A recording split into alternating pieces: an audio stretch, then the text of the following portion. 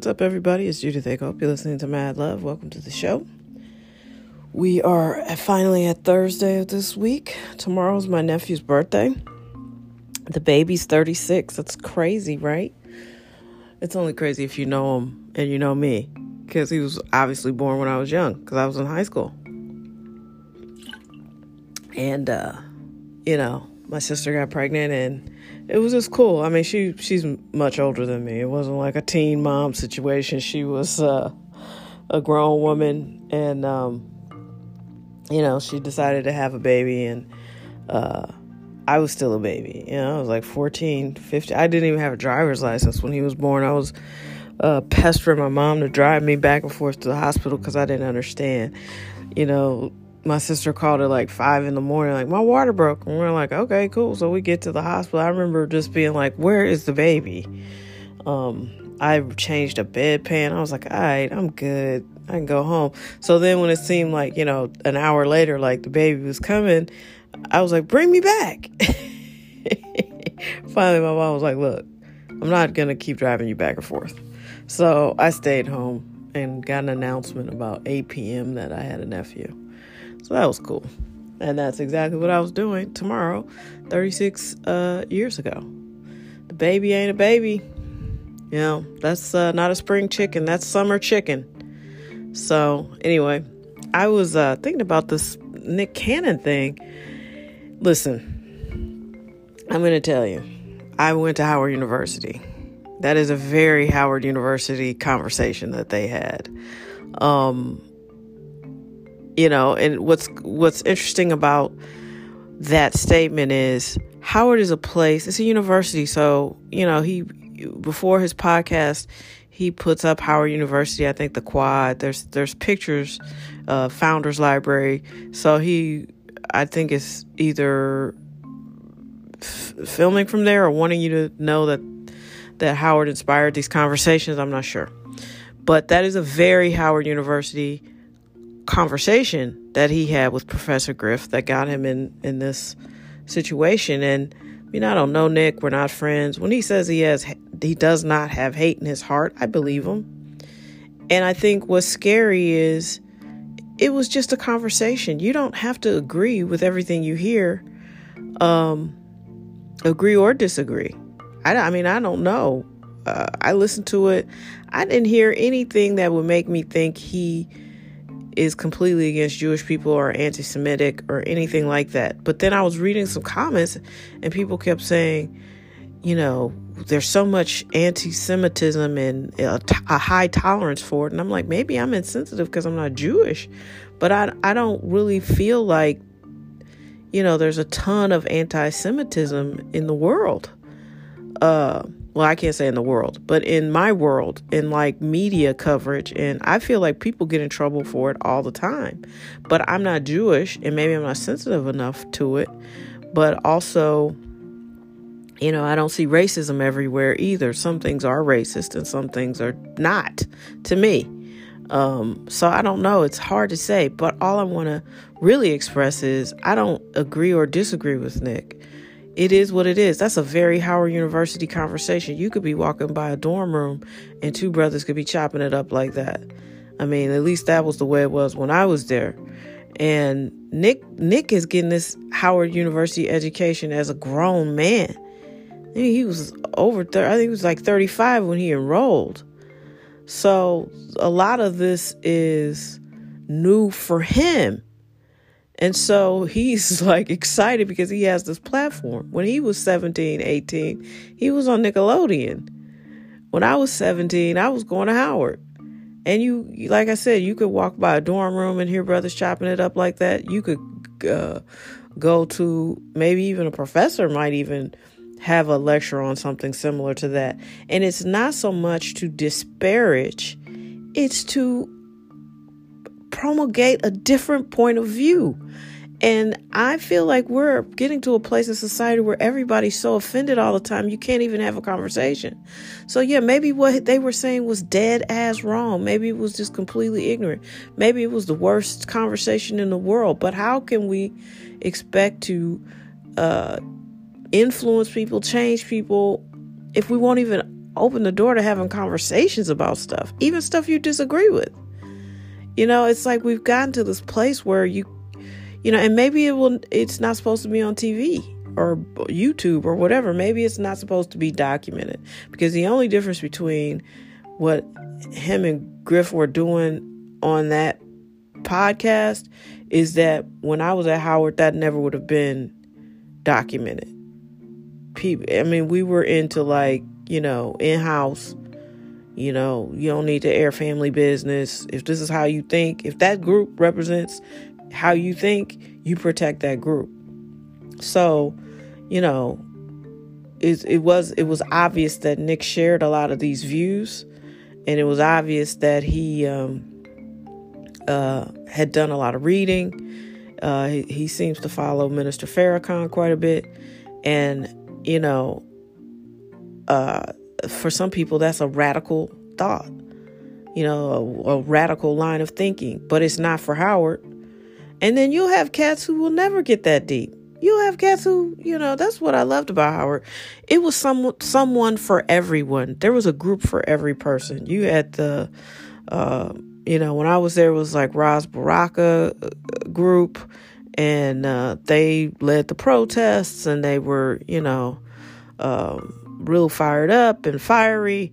And then you had the cats who just ran parties. Puffy was there when I was there. Not for long, but he was there. He was in the New York party crew. Then we had the Detroit party crew. Then, then you had dudes who were just nerds and went to class, engineers. I have friends in the engineering school. It's something for everyone. And I think what I really am trying to express is, whether you agree or disagree with Nick and Professor Griff or anybody in the world, can we just not get so scared to have conversations? Because that's part of the problem. And then when things blow up in your face, when people are, feeling so, oppressed that they have to say, then it's not a conversation. Then it's, I'm burning your shit down. I'm tearing shit up. You're not listening to me. I just feel like, we're scared to talk, and we're scared to hear different viewpoints, even crazy ones. I don't want to unleash another Hitler on the world. Of course not. But I don't see the problem in hearing what they're thinking, even though they don't think anything like me, because how can I know it's out there if I never even allowed them to talk? Some of these fringe groups are like that. And I'm not talking about give a mic to everybody nuts, but I'm just saying, if somebody is presenting their case, they're calm, they're rational, and it's what they believe, how can we not give voice to that? And I think that's where we miss platforms like Oprah, real talk shows, and Donahue before her, where people came on and shared whatever they were feeling. Some of that was more mainstream, and some of it was nuts. What are you talking about? But we got to hear how they think. It's not like if you just don't know about it that it's not happening. And I don't know. I don't think the brother should lose all his jobs because of that. And I don't think it's because he's anti-Semitic. I didn't hear anything that I thought, it's sort of like, and I could be wrong, I could have missed it. It was a long ass interview. I'm not saying that I'm defending him or not defending him. I'm defending the right to have conversations. And here's my point. It's like, I didn't hear anything that I thought was specifically targeted at the entire Jewish population. They stated, like I state all the time about black people, we're not all the same. We're not all having some giant collective black people experience. There are some black people that when they walk down the street, other black people cross the other side of the street too, because we're scared of them too. See what I'm saying? There are people of every persuasion that you don't have to co-sign just because you share a skin tone with them. And I think it's the same thing with this conversation, in particular about Jewish people in the entertainment industry. I took it as the people they were talking about, because I think at one point Griff was like, I'm not talking about all Jewish people. I'm talking about this specific group of people who happen to be Jewish, who have happened to take it to the extreme. You know what I mean?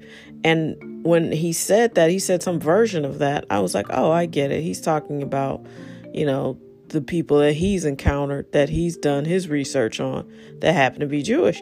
And I guess that was offensive. I don't know. I'm not Jewish, and I've had Jewish friends. I hate that. It's like, I got black friends, but I mean, my best boss was a Jewish man, and he was great. He really was. I worked for him for a really long time. Good guy, but I don't know. I guess I could ask him. I could ask some of my Jewish people, like, why is this offensive? And I guess it's because they kind of went in. And then Griff has that reputation. He got kicked out of PE for that. He got kicked out of a band called Public Enemy. And I don't know, maybe it's deeper than what he said. He said he just named names and companies and positions and told the truth. And, but I don't know. I really don't remember much detail about that. It was so long ago. But I will say this. Don't leave this podcast thinking I'm condoning Nick. I'm not condoning anything that outright slanders, hurts, and disparages anybody. I'm really not. I am, however, defending the right to have conversations. And that was a very Howard University conversation. That conversation has been had by thousands of people on that campus.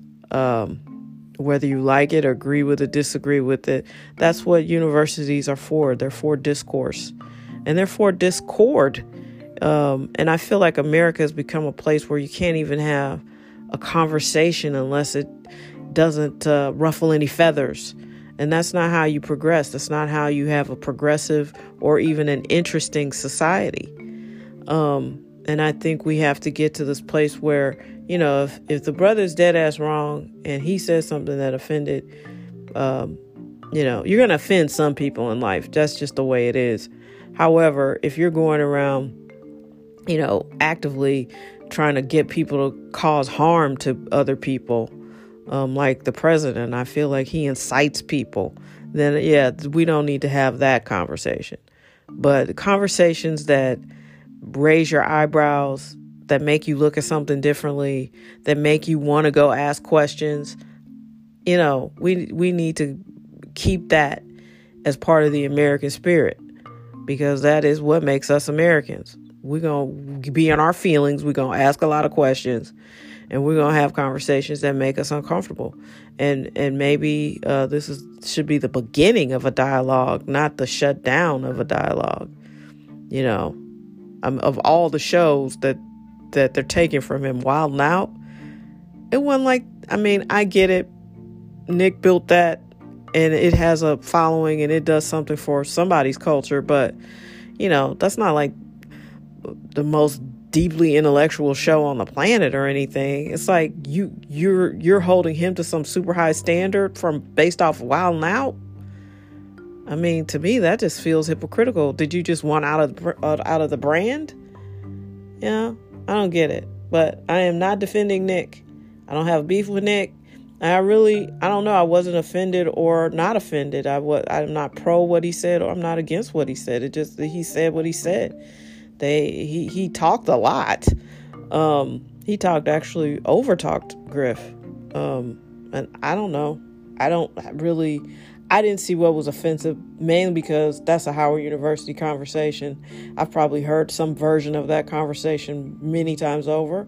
But that's what America's built on. Conversations.